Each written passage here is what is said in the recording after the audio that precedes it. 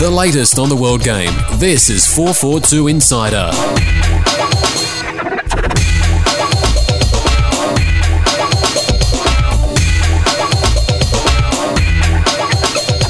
Hello and welcome to the 442 Insider podcast, where we take you behind the scenes of football's greatest magazine. Today I'm joined by publisher Andy Jackson. Hello. And deputy editor Trevor Trahan. Hello. Usual suspects. And we have a packed podcast for you this week. There's all sorts to talk about, so let's get on with it. End of the EPL season happened on the weekend. Chelsea won the title after Chelsea stumbled over the line, didn't they? Yeah, stuffing Stoke. No, Wigan. Yeah. Read my notes, eh? They stuffed Stoke. They stuffed Stoke as well, yeah. They stuffed everyone. Stuffing Wigan 8-0 and a nice little dummy spit by Didier Drogba over a penalty. Lads, Chelsea deserving winners, do you think? You can't really argue after the that last performance, 103 goals overall, I think it was, for the whole season. I think when you look back, retrospectively look at the Premier League season, the biggest surprise is that it went down to the final day, because I think that Chelsea squad's a lot better than that Man U team. And as soon as Rooney went out injured, then Man U looked quite frail up front, and Chelsea were always going to run away with it. So, yeah, definitely deserved winners. Yeah, I mean, on that as well, it was a surprise it went to the last day, particularly when you look at Chelsea had 100% record against Man United, Liverpool and Arsenal, and you would normally assume that if a team does a clean sweep, that there'd be some daylight between them. Did Liverpool do that the other season? They certainly had a great, I think they beat Man U home and away and didn't lose a game and then didn't win the title.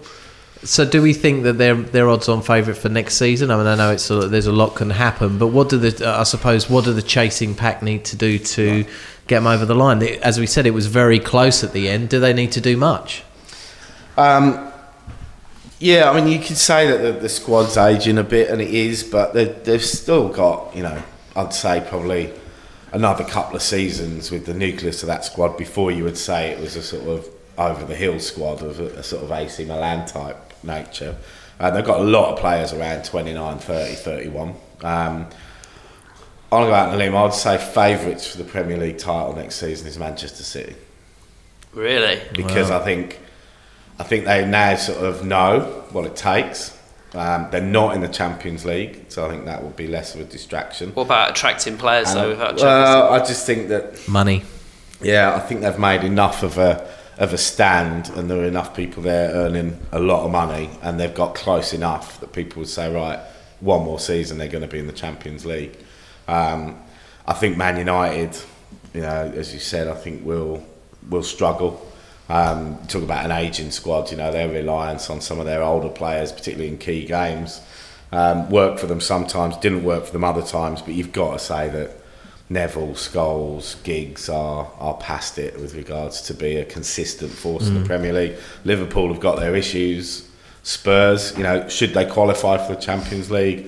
Have they got a big enough squad to compete in the Champions League and finish fourth again? You'd argue that they'd probably prioritise the Champions League if they have a chance at it, having worked so hard to get there. So I think that if there's a team that has the potential to be significantly better than last season, it'd be Man City.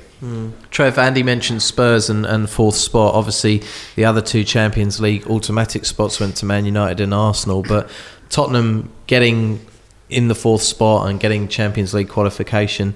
Do you think this is a one-season wonder and like Liverpool or Man City will be battling out for fourth spot next year, or do you think they can sustain it? Depends a lot on their recruitment in the summer. If they can go out and attract the right sort of players, throw a little bit of money into sort of hoping to retain a top four spot, then they've definitely got a chance. I mean, this summer, the World Cup obviously aside, is going to be really interesting transfer-wise, because it's going to be interesting to see who City go out for. Man U have got to reinforce, what are they going to do to chase Chelsea? I think Spurs are going to be hard pressed to get fourth again. Yeah. Now the off season is going to be fun for many reasons, but as Trev said, all the comings and goings in the Premier League. Andy, what are you most interested in seeing? Who Man City are going to spend their money on, or what's going to happen with Liverpool with regards to Torres, Benitez, Gerrard going? Which one seems to be the more compelling story? I think the Liverpool, the implosion of Liverpool, that will be very interesting to watch. I mean, obviously they're talking about Benitez in for a second round of talks now. I mean, I still don't understand the blind sort of faith that a lot of the Liverpool faithful still have in him. I mean, we were on the receiving end of a few hundred emails last weekend targeting the press, saying it was the press's fault, that there was an agenda against Benitez. Well, there isn't. It's just not very good. Yeah. He's spent £250 million on 70-odd players, and you could count on the fingers of one hand the ones that have been successful, I mean, I think that one of the interesting things would be see if he goes, who's going to go there and replace him, because it's not the most appealing of jobs, you got to be honest, at the moment, unless they can sort out the ownership and get owners there that are willing to invest. I mean, Benitez has come out and said that he wants a complete overhaul of the squad he's built, which is, but also. Is that the get-out clause for him? He's going to say, well, if you're not going to back me to do this, then I'm out, and he's creating that sort of reason. But, you've got to look at the big names in European management. I don't think any of them would touch Liverpool with a barge pole at the moment. No. I think there's a couple of really good players coming up for grabs this summer. I think David Villa will finally leave and come somewhere. I think he'll probably end up at Man City. And Sergio Aguero, who was brilliant this morning, I think he'll probably move on as well. But when you've got Real Madrid and particularly City coming in willing to pay any sort of money, players that Man U could probably do with as well will end up going to City. Yeah, there were a couple of other games during the week, and actually both of them were last night and in the early hours of this morning. The first up was the Asian Champions League. Through to the knockout stage, and Adelaide United put up a very brave fight, took the game into extra time, but couldn't win out as they lost 3-2 to John Book Motors. Goal in extra time, sealing the win. What do we think of Adelaide? Again, it's another good run. I mean, to go from sort of taking the wooden spoon to get into the knockout stages and pushing a very good side, to extra time. Only just, mind you. It was in the 95th minute when they posted. I think Galekovic was up for the corner, and I think he did just slightly get a touch on it. He'll probably be claiming. They always claim it. He'll probably be claiming an assist. He went to Van Dijk and just stuck a toe out, and it went in. But I mean, it was bad defending to give away the goal in extra time between Fife and Cassio. I mean, Fife just let the guy drift across, assuming that Cassio was going to pick him up, and Cassio didn't bother. Fella gets a free header at the far post. Maybe Fife was upset about not making the World Cup squad. Playing on his mind. We're all upset about that. Yeah, and it was a shame because they actually had a really good chance of taking that extra time, simply because John Book Motors clearly thought they got the game won, and with about 10 minutes to go, and took off the by far the best player on the pitch, the Brazilian guy, Ininho. And so then when it went to extra time, they were, you thought, okay, they got 30 minutes, the best player's gone, we've got a real chance of this, and to just concede that goal was, you could see that it was, it just became another comeback too far. Good on them. I thought they played well in parts. Yeah. And the Korean teams have done really well in this Asian Champions League. Or the other Korean teams. 4-3, aren't they? Exactly. Yeah. So I think they were favourites heading into this based on what the Korean teams are doing. So it's clearly a very strong league at the minute. Yeah, I know what they're doing. And the other game, the Europa League Cup final, is that what it's called now? The Europa League final. Yeah, exactly. Atletico Madrid against Fulham, and Atletico won 2-1 in extra time. Diego Forlan scored both goals, and a lucky second goal, good strike. I mean, it hit the defender on the bum and kind of went through, and Schultz couldn't get it, but it was a nice bit of poaching. He got his angles right, didn't he?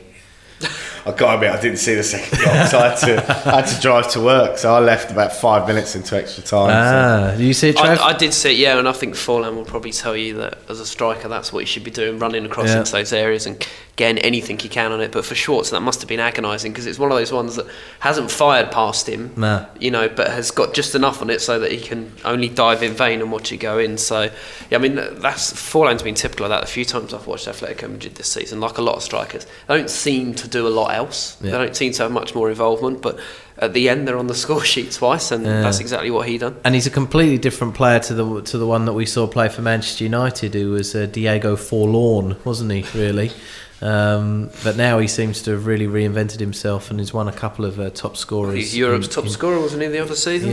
Yeah, exactly. Which is hard to do from Uruguay as well. I think Trev's probably hit the nail on the head as to why he wasn't necessarily a success in the Premier League, because those sort of strikers tend not to get the fans on side. You see it with Berbatov. It's like English fans like to see a striker harry and chase and put defenders under pressure, and because they sort of see that as work rate, and so if they don't see, particularly when it's an expensive import, or not a sort of local lad, sort of coming over and not putting it in, they're very quick to get on those sort of players' backs, which then affects their confidence, and I think the pace of the game in La Liga would suit the player like Forlan more, and that's why you see more of those sort of just pure goal poachers in the Spanish and the Italian leagues than you do in the Premier League. But a bittersweet end to what was a very successful season for Fulham, wasn't it? Roy Hodgson winning some awards for his great work on the bench in the trench coat, and just a shame it had to end that way for the Fulham lads and Mark Schwarzer. It was, but I mean, from a Fulham fan's point of view, I think I always think about it from a fan's point of view, the experience, the going that far, and just the trip over to Hamburg and all that. They'll remember that forever, even if they couldn't quite win it. That's great stuff, lads. That was the week in football. But join us after the break, as we're going to have a look at Pim's squad, and also have a look at Group D, which happens to feature Australia. So join us then. The countdown to the 2010 World Cup has begun, so now's the time to start showing support for your team. Kit yourself out in all the latest Socceroos gear from Rebel Sport and get ready for the action to begin. We've got men's and kids' away jerseys, shorts, jackets, scarves and wristbands. Socceroos aren't your team? Rebel Sport's got you covered. We've got gear from all your favourite international soccer teams, including England, Italy, Brazil and a stack more. Get into Rebel Sport today or shop online at rebelsport.com.au and show your pride on the pitch this season. Rebel Sport. The latest on the world game. This is 442 Insider. Hello and welcome back to the 442 Insider podcast, and now we're going to look at some of the biggest news from the week in football from our website au.442.com. And of course, the biggest piece of news was Pim Verbeek announcing his Socceroos squad, a 31-man team at the moment, to be trimmed down to 23 on June the 1st. So, I was waiting for you to say something, but you looked like you were bursting. It looked like you were going to say, could you imagine what it would be like to be the 31st man? Is he going to have to stay in a different hotel or fly down with Virgin or something like that instead? Well, it's like those mates, isn't it? It's sort of like, you've arranged a trip for ages. 4 years ago, you arranged this trip. It's like, we're going to do. You're going to the last minute. Can I bring a mate? No, you can't. We've booked the hotel rooms. We've got a 6-seater, not a 7-seater. Yeah. Look, he's called Eugene. Eugene? Oh, we can't have someone called Eugene in the party. God, everyone's going to laugh at it. But look, anyway, 31-man team. Any real surprises there for you out of that one? Yeah, James Holland was a surprise for me. I'd sort of forgotten about him. Yeah. I mean, obviously he's not broken into the AZ team. But he has been playing consistently for the reserves, and by all accounts has been impressing the people there. So, but yeah, I mean, I guess that's just testimony to the fact that he slipped off the radar a bit and hasn't been in any of the other big squads that Pim's announced. So that was a surprise. But beyond that, not really. Lowry, a bit of a surprise. Yeah, he's uncapped, isn't he? So. Two uncapped players, isn't it? Lowry and Federici, but Federici's obviously got a lot more experience. He's a bit more established, isn't he, at club level? So I don't think that's that big a start. I mean, Michael Beauchamp's. Beecham. Sorry, that was a surprise because again, another player we sort of forgot. But I mean, he went 4 years ago, didn't he? Wasn't he a surprise? Yeah, it was him and Milligan, wasn't it? Well, the surprise is 4 years ago, and he's the surprise again. I don't think he'll actually go. I don't think he'll be part of the 23. I saw someone post on their Facebook that George Best and Ryan Giggs have never been to a World Cup, and Michael Beauchamp could go to his second. But also, I mean, you've got to think though that if he doesn't take him, What you're saying that who are the backup centre halves? Milligan and North. Yeah, Milligan, North, Moore, Neal. Well, that's two small, very small centre backs. But he probably he's probably thinking that Reece Williams could play there if it needs to. But I just look at Serbia in the last game with 8'4" Zigic and think, Andre the Giant comes off the bench. There's no shortage of defensive midfielders. I mean, at my count, there's 7 players that could play there. Some are natural. I mean, Grella, Kleiner, Valeri, Jednak, Holland, Williams and Wiltshire could all play there. So I think in terms of the players that can't, I reckon some of those guys might be in danger. Any surprise that someone like Bruce Schite didn't make it? I mean, obviously, he's probably playing a little bit more than, say, James Holland, although he's on loan at a lower division Turkish club now, isn't he? I just think with him, sticking rigidly to the one up front, I thought he was always going to make taking 4 or 5 forwards unlikely, and he's named 3 out and out forwards, you'd say, Kennedy, Rukavica and McDonald. And the likelihood is, as we're all tipping, is that if Kuhl's fit, none of them are going to start anyway. So he's got 3 strikers on the bench, with Kuhl playing that lone man. So it wasn't a surprise to me. I was quite pleased to see Rukavica there because I do think he's got a lot of potential. And the one thing that he has got is blistering pace, which if you're going to be a sub, that's one attribute that you need when you come on 20 minutes to go, people are tiring, is if you've got that pace, then that can be decisive. It's almost like an obligatory question that we know the answer to, but we feel like we should ask it anyway. A-League light squad, no players from the A-League except for Eugene and Kalina. And Jason. Would we have it any other way, or is it a talking point, or is it just a fact of life now? I had a little research at the other World Cup teams, and because in 2006 apparently Ivory Coast, the only nation to take a team without anyone from their domestic league in it. I think they've got 2 players from the Ivory Coast Premier League in their provisional squad. So it's likely that Australia could be the nation with the smallest amount of players from their domestic league. That said, who else would you put in? You can't really argue, but I mean, I suppose perhaps the only person that I'd make a case for would be Simon Colosimo, because he might say, I'm a centre-back that's not going any place in the A-League, but I've got defenders from the UAE League, the Norwegian League, and the second flight of Japanese football are going, but the A-League player isn't. So I can imagine him being slightly miffed if he looked at that squad.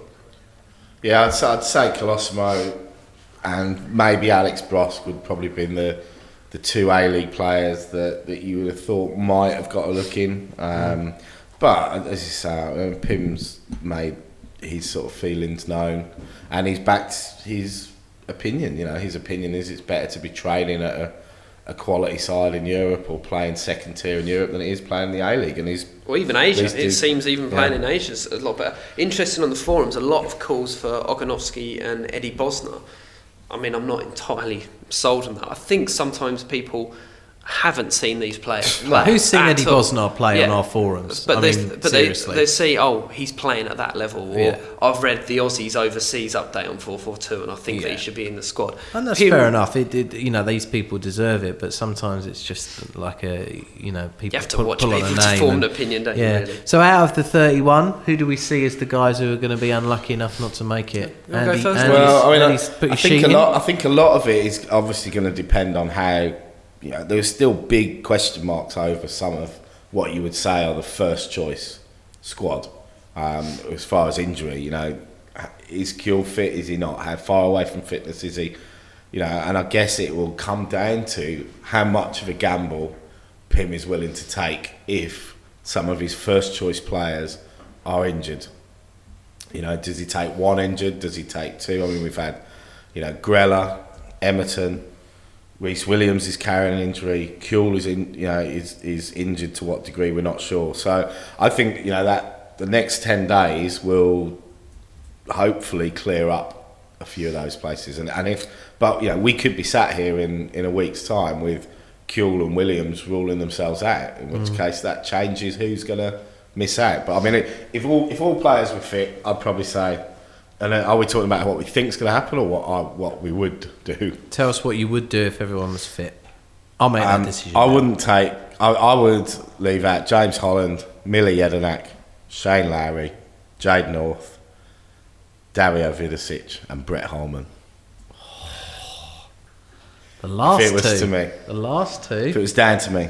Okay. I mean, yeah, I've got this is what I think Pim's going to drop, and then I'll say perhaps what I'd do differently. Yeah.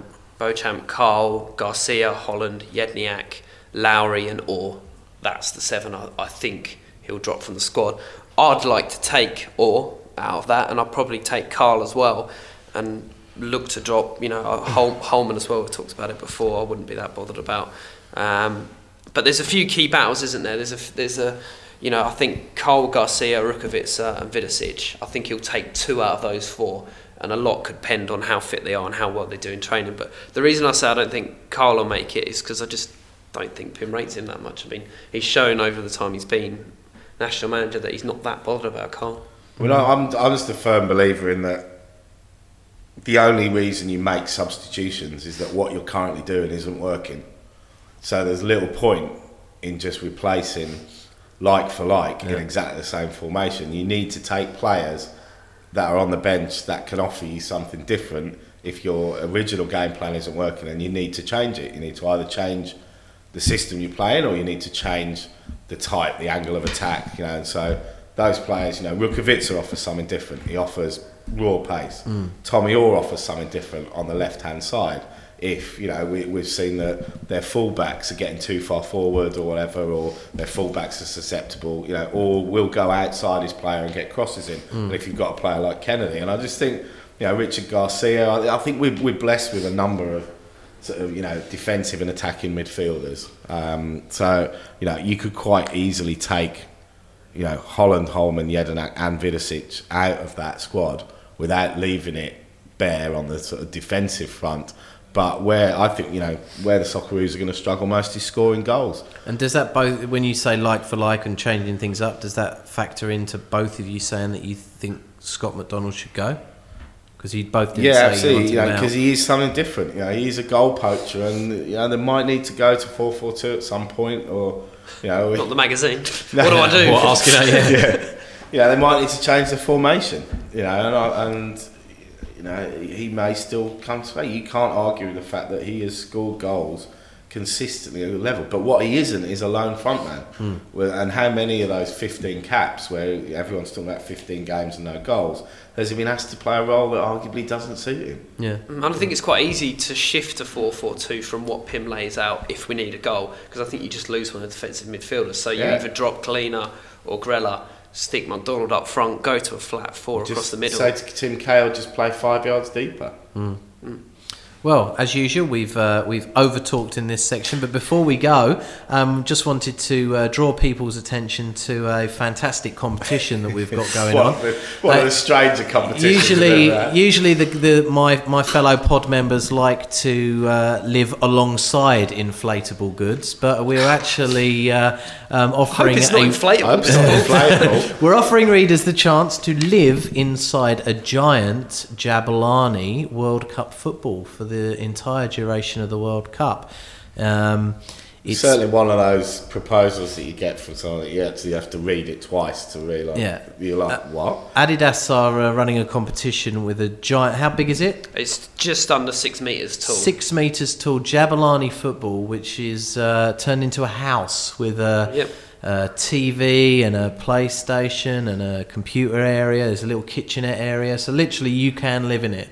And they're looking for basically an ambassador to watch every World Cup game inside the ball and write blogs and diaries and be available for media interviews. I think it's going to be a worldwide sensation, and we've teamed up with them to try and find the winner. So make sure you go to our website. The title, if you want to search for it, is Life's a Ball, Literally. So check that one out and make sure you get your entries in. You think that would be a good one, lads? Living in a ball? I love it. Yeah, it'd be great. Get yourself. It's certainly an excuse to do what most blokes will be trying to do anyway, and their other halves will be Exactly. Try not to. So it's a chance to legitimise a month of doing nothing else other than watching the football. Friends, family, work. They're the three things you have to get rid of during the World Cup. And with this ball, you're able to. Ticks all. And let's just hope the air in there doesn't actually smell like the air that's been in a football. If you've ever, like taken the air out of an old football, you'll know it's not a pleasant sensation. It's a bit like glue sniffing. Do it tonight. It's all stale. It's stale breath, basically. So, Breath? Who blows up a football? You need to just get it in there. Maybe my footballs. Maybe that's why they're always flat. Yeah. Anyway, enough rambling. We've got football to talk about. How old's your football? Is it still got laces that made of It's a 74 one. You don't want to head on the laces. It gives you. Join us after the break as we'll be looking at Group D World Cup, which includes Australia, Germany, Ghana, and Serbia. So join us then. 442's Ultimate World Cup pack is on sale now, and it's our biggest and best value pack yet, with 2 magazines including a complete guide to the World Cup, giant wall chart, Socceroos DVD, official World Cup Panini sticker book, plus a pack of stickers to start your collection. It's all you need to warm up for the World Cup. If it's in the game, it's in 442. On sale now. Back to 442 Insider.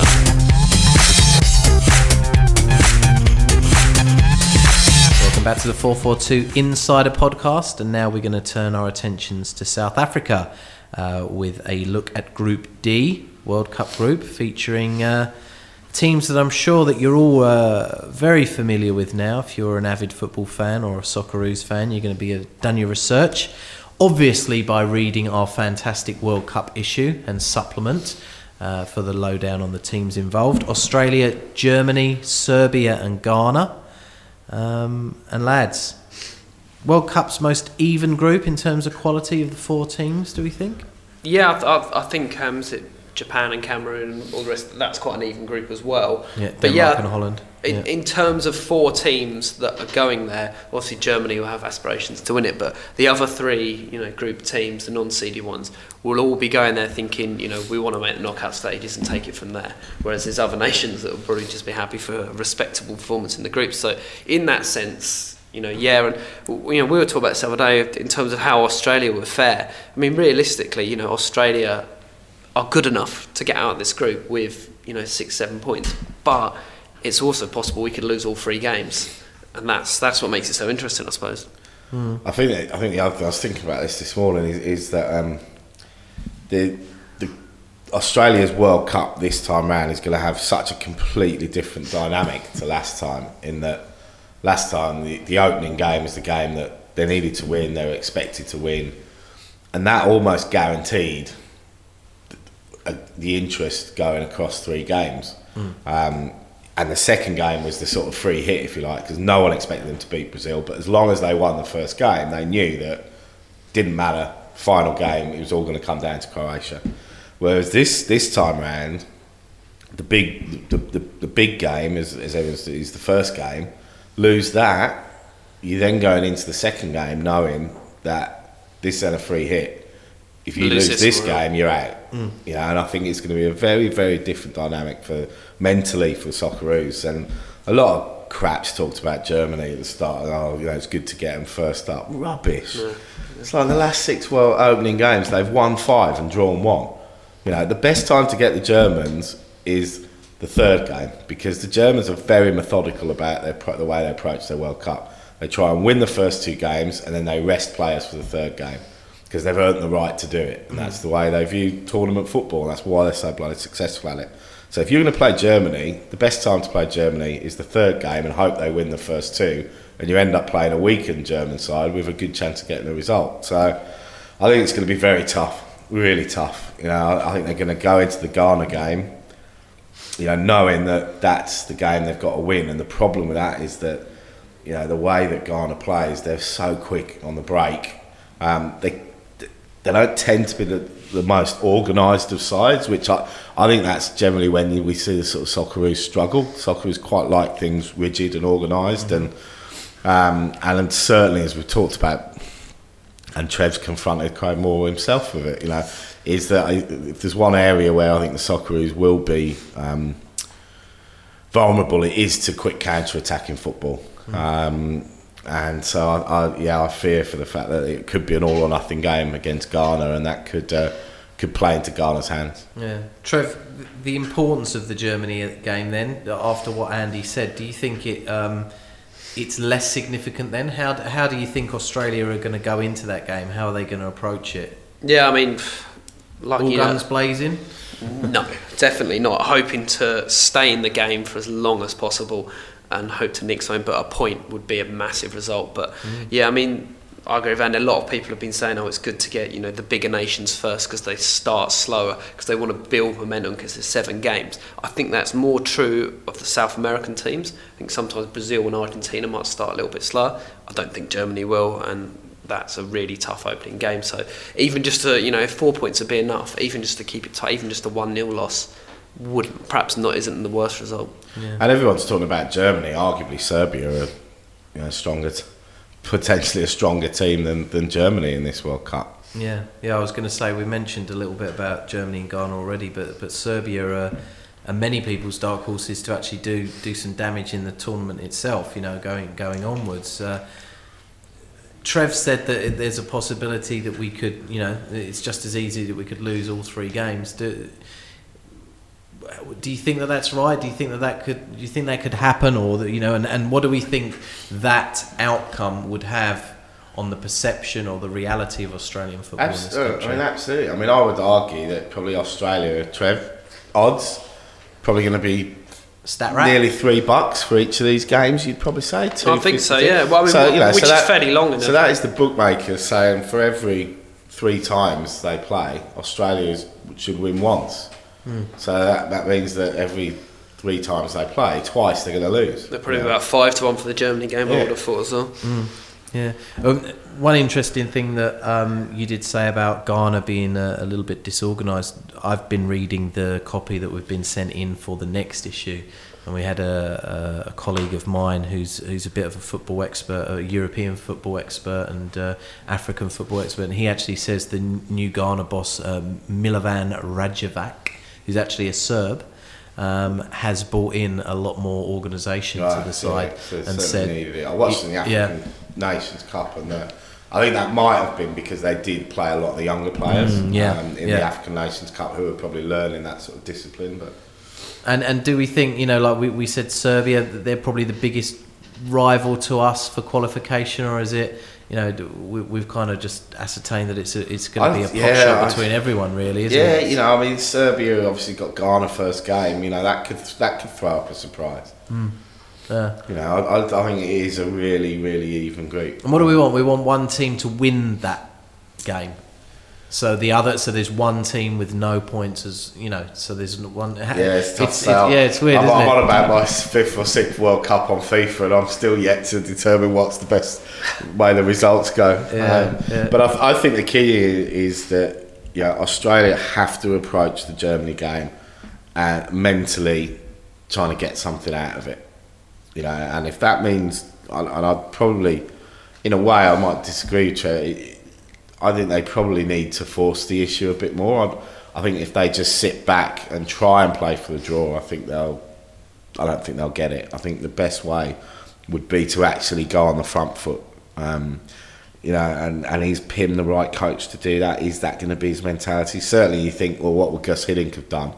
And he would probably, think back to the away game in Montevideo when everyone expected the Socceroos to go play for a draw, and he names Kuhl, he names Viduka, he names a very attacking lineup for the very sort of reason of putting them on the front foot and not allowing them to commit too many men forward, because they're not going to leave themselves open at the back. And I think the danger is that he will go out defensive against Germany with a view to getting to trying to get the point, and that just invites the Germans to go forward and push the fullbacks forward, people like Lahm, who can hurt you, because they know that there's no one behind them, and this team isn't looking to attack, so we can commit men forward in numbers with that confidence. So I think it's a very tight, thin line to try, but everything that we've seen from Pim would suggest that he's going to go and park the bus in the opening game, and I'm not sure that that's the best course of action. And for the looks of things, that Germany might line up exactly the same as us in a 4-2-3-1. So if it's the same formation, both playing with one, it's going to be a lot to do with the mentality as well as the actual tactics. Are we going to look to, when we pick up the ball, what areas we're going to move it into? I won't be surprised that if he doesn't start Kennedy, I think you talk about looking for goals. So they started, hopefully if Harry was fit, starting Harry, because that gives us a chance if we do get in front, he's the better person to sort of drop off and do something else with the ball rather than Kennedy. I think can hold on the ball, but it's more someone we look to for the goals. Okay, prediction time. Put yourself on the line. I think Germany and Serbia will go through. I think Australia will get third and Ghana will be bottom. Andy? Yeah, I'd struggle to disagree with that. I think Germany and Serbia are the two strongest sides, and I think that's the way that people should be expecting it to go. I think there is this sort of bit of blasé sort of overconfidence because of what happened last time, but Australia are by no means favourites to get out of this group, and it would be a much better achievement for them to get out of this group than it was in 2006. So. Definitely. Well, thanks, Gads. That was all you needed to know about Group D. If you feel like you need to know more, make sure you go out and buy our special World Cup edition, bagged up issue. Be quick, selling out quick. Selling out. You've got a magazine, a supplement, a wall chart, a DVD, sticker album, sticker. You got some swapsies for me, Trev? It's cost me a fortune, this sticker. It's brilliant. I haven't bought it. I want to do it as quickly as possible. Yeah, I need to start catching you up on that. And no, great stuff. So make sure you get out there and get your magazine early, because you might not be able to find it in a week or so's time. Join us for the last section after the break, where we'll be looking at the FA Cup, the final weekend in Spain and Italy. The countdown to the 2010 World Cup has begun, so now's the time to start showing support for your team. Kit yourself out in all the latest Socceroos gear from Rebel Sport and get ready for the action to begin. We've got men's and kids away jerseys, shorts, jackets, scarves and wristbands. Socceroos aren't your team? Rebel Sport's got you covered. We've got gear from all your favourite international soccer teams, including England, Italy, Brazil and a stack more. Get into Rebel Sport today or shop online at rebelsport.com.au and show your pride on the pitch this season. Rebel Sport.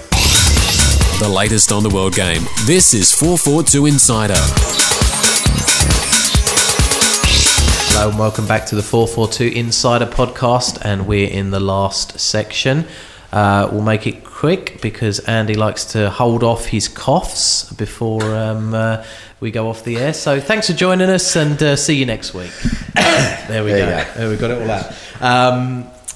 Now we're going to have a look at some of the... there's still some football to play, isn't there? So we're going to look at some of the games still to be played. And first up is the FA Cup final, English FA Cup final between Portsmouth and Chelsea, the Premier League champions, the newly crowned Premier League champions, against a team that was going down and in all sorts of financial turmoil. Top v bottom. Portsmouth will win then? No, I don't think so. No, I mean, Chelsea had to hold their nerves in the last game of the season. They won 8-0. Portsmouth got loads of injuries stacking up as well. And I know it was an impressive result to beat a good Tottenham side in the semis. But I think Chelsea with a double in sight are going to be very hard to shake off. How do you think, Andy? Do you think that's have Portsmouth got any chance? I don't think so. I've bet on over 3.5 goals in this, which is rare for an FA Cup final. What odds is that? It's about $2.80, I think. Right. Yeah. Okay. I mean, as Trev said, I think Chelsea will go into this full of confidence. It wasn't a nervy win by any stretch of the imagination to win the Premier League. I think they'll go into this wanting to give the fans good end. World Cup year, finish on a high, roll straight into the World Cup. You'd probably say the only thing that could give Portsmouth a sniff would be if it absolutely hammers it down in England over the next few days and it creates a bit of a pudding of a pitch, which we've seen at Wembley in cup finals since the new Wembley's been open. I'd say that's their only hope, because I think if Chelsea get the ball down and some of the, even though the opposition had a man sent off, some of the passing and the movement that they were doing at the weekend was phenomenal, and I think if they do that at the weekend, if they're allowed to do that at the weekend, I think they'll win comfortably. If you were Avram Grant, I suppose your girlfriend will break up with you straight away, Trev. But if you were Avram Grant, what would you be doing to try and neutralise what Andy was just talking about, or how would you go about setting your team out for this game? Yeah, I mean it's a really, really tough question, and it's one I don't think he's got the answer to be fair. Probably try and sneak an extra man on in a warm up. Yeah, exactly. Yeah, I mean the ref doesn't do that little count thing that they always do at the start. Yeah. I mean, just the obvious stuff. I mean, make sure Drogba hasn't got any room to express himself. Keep close on Lampard, but I think they'll have to go for it for a certain extent. I mean, they held off Tottenham for a long while in the semi, but no, I can't see any way that they're going to do it. I think, like we talked about with the Socceroos approach in Germany, you can't go out and play against this Chelsea side and try and sit back and contain them, because eventually they've got so much quality that they will find a way through. And that's really the difference between when we talk about the chasing pack, Villa, Spurs to a degree. We'll tend to struggle against those sides that put 10 men behind the ball. That's why Spurs have had some dodgy results against Stoke and Wolves and teams like that. Same with Villa, Wigan, because they struggle to break teams down because they don't have that final quality in the last third. But Chelsea have that in spades. You look at Malouda, Drogba, Anelka, Lampard, Cole coming. Take one of them off, you bring Joe Cole on. Ashley Cole seems to have come back. Fit from his injury, which is good news for England. So I think the only hope they've got is to hope that Chelsea have an off day and go for it. What have you got to lose? Everyone's expecting them to get pummeled. The fans going to have a good day out. If you're a fan of Portsmouth, I think you'd rather go and see the team go and have a crack at it and get thumped than not have a crack at it and probably still get thumped. Absolutely. Has the smell of Mourinho finally left the building? The must. His own fragrance. Me, obviously, by Jose. Me, yeah, that'd be what it'd be. Let's talk about me. The smell of me. Obviously, Ancelotti's come in, won the league, and going for the double. Will it stop people harking back to the days of Mourinho, or is it now just really the cult of Mourinho and the personality that still lingers? Ancelotti's a likeable guy. He's a good guy, and I think he's popular too. He's done the double this season in more emphatic style than Mourinho did, whereas Mourinho would get one in front and that would be enough to sort of hold on. Ancelotti wants to push on more and more goals. I think what he'd have to do to really sort of get rid of the memories of Mourinho would be to win the Champions League, because Mourinho didn't do that at Chelsea. And if he done that, then people might speak differently. But I think everyone misses Mourinho anyway, if only for the post-match press conferences and the hype that he gets around his team. Yeah. I think Ancelotti's delivered Abramovich what he wanted, which was the reason why Mourinho left, which was he wanted winning football, but attractive, high scoring winning football, which Mourinho wasn't capable of delivering consistently. Winning wasn't enough, so Ancelotti's done that. But I agree with Trev. I think Mourinho will always be that figurehead at Chelsea, A, because of the sort of person he was, but B, because he won them the title after they hadn't won it for so long. So I think for Ancelotti to get out there, he's got to win them something that Mourinho didn't, and that's the Champions League. And maybe next season, we talked about David Villa or something like that. Maybe we'll see someone of that ilk being brought in. Villa or Aguero has obviously been talked about. Pato is another one that didn't make the Brazil squad. Yeah, I know, bizarre. I think he's certainly up there. Champions League would probably make him an immortal at Chelsea. Absolutely. I'm sure. So, score prediction for the FA Cup? We'll go 3-0 Chelsea. 3-0 Chelsea. 4-1. 4-1. Okay. Moving on. Portsmouth. 4-1 Portsmouth. Moving on. Final weekend in Spain between the usual suspects of Barcelona and Real Madrid. Barca are on 96 points. Real Madrid on 95. Barcelona host 16th placed Valladolid, and Madrid play away to, using my SBS pronunciations, are away to 17th place Malaga, because I don't know how to pronounce that any other way. Malaga. It seems as though everyone's kind of caught up in the hype machine of Barcelona, and rightly so, because they're a great football team. But Madrid have kept plugging away, and they've kept pace. Well, they did last season as well, didn't they? Was it Is that a Ramos reflection? went there and they Like won 12, 17 of the last 18 But is that a games. reflection of just how bad the other teams are in I Spain? think it's a reflection on the fact that you've got two teams that are just on a different plane to the rest, financially, crowd-wise, Like and Eugene on the Galekovic pitch. with the Socceroos, different playing. I think we'll see very similar. I think we'll see what happened in England. There is a chance of a last day switch around at the top, but I don't think it will happen. I think they'll both go and win. I think Barcelona will take the title. Yeah, you agree with that? Completely as well. And I don't think they do it on goal difference over there either. I think it's done on Head to head. I mean, not that it's unlikely that Barcelona are going to lose and Real Madrid would get a point of them, go past and goal difference. So no, but I mean, it'd be Barcelona. And Barcelona have consistently scored 3-4 goals a game in La Liga, and hosting a struggling team. It's quite interesting, the relegation battle as well, because I haven't got the table in front of me, but I think there's a load of teams on 36 points, and two of them are the two teams that are playing Barcelona and Real Madrid today. Okay. So they will be fighting for their lives, but again, I'm trying to find a reason, but I think both those teams will win. Yeah, and my notes say here, is the Spanish league becoming like the Scottish league? No, because the top two in Spain have still got some money, and they're actually good, and they're actually quite good to watch. Yeah. But in terms of that division, Take that, Kevin Ayres. It is the point. It's like everyone was saying, the English Premier League is becoming dull, but you compare that with all the top leagues. Spain, Italy. We're going to talk about in a minute. Arguably the Premier League is one of the more exciting. Liverpool leagues, down in 7th this season. You have to come in second last year. Yeah, absolutely. And as Andy said, Italy is in its final weekend this weekend, and it's down to the wire there as well, with Inter Milan on 79 points, Roma on 77, but with a far inferior goal difference. Inter are away to 19th place Siena, and Roma are away to Chievo Verona. Do we see Inter slipping up there? More of the same, like we said about the Premiership and La Liga, and especially a Mourinho Inter team. Even more likely to throw up a shock result. He'll have them well prepped and prepared for that one, and they probably it won't be 8-0 like it was to Chelsea. It'll probably be 1-0 or 2-0 or something like that. But they'll do enough to pick up yet another title. Yeah, there's a period where Roma really threatened, when we spoke about this last time, and Roma had gone on an amazing run and just didn't have that final sort of push.